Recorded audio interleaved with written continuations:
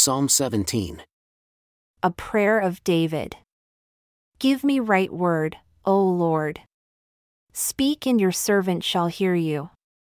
Attend unto my cry, and give ear unto my prayer. I come not unto you out of feigned lips.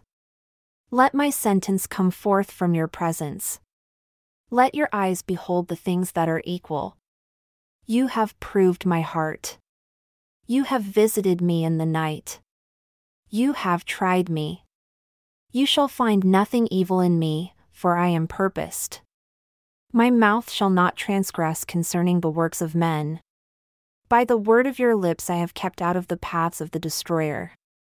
Hold up my goings in your paths, that my footsteps slip not. I have called upon you, for you will hear me, O God, my speech, and incline your ear unto me. Show your marvelous, loving kindness, O you that save them who put their trust in you. By your right hand, from those that rise up, keep me as the apple of the eye. Hide me under the shadow of your wings from the wicked that oppress me.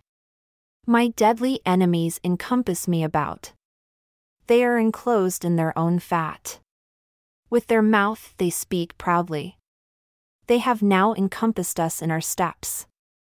They have set their eyes, bowing down to the earth, as a lion is greedy of his prey, and as a young lion lurking in secret places. Arise, O Lord, disappoint him, cast him down. Deliver my soul from the wicked by your sword, from men by your strong hand, yea, O Lord, from men of the world, for their portion is in their life, and whose belly you fill with your good things. They are full of children, and they die and leave the rest of their inheritance to their babes. As for me, I will behold your face in righteousness. I shall be satisfied when I awake with your likeness.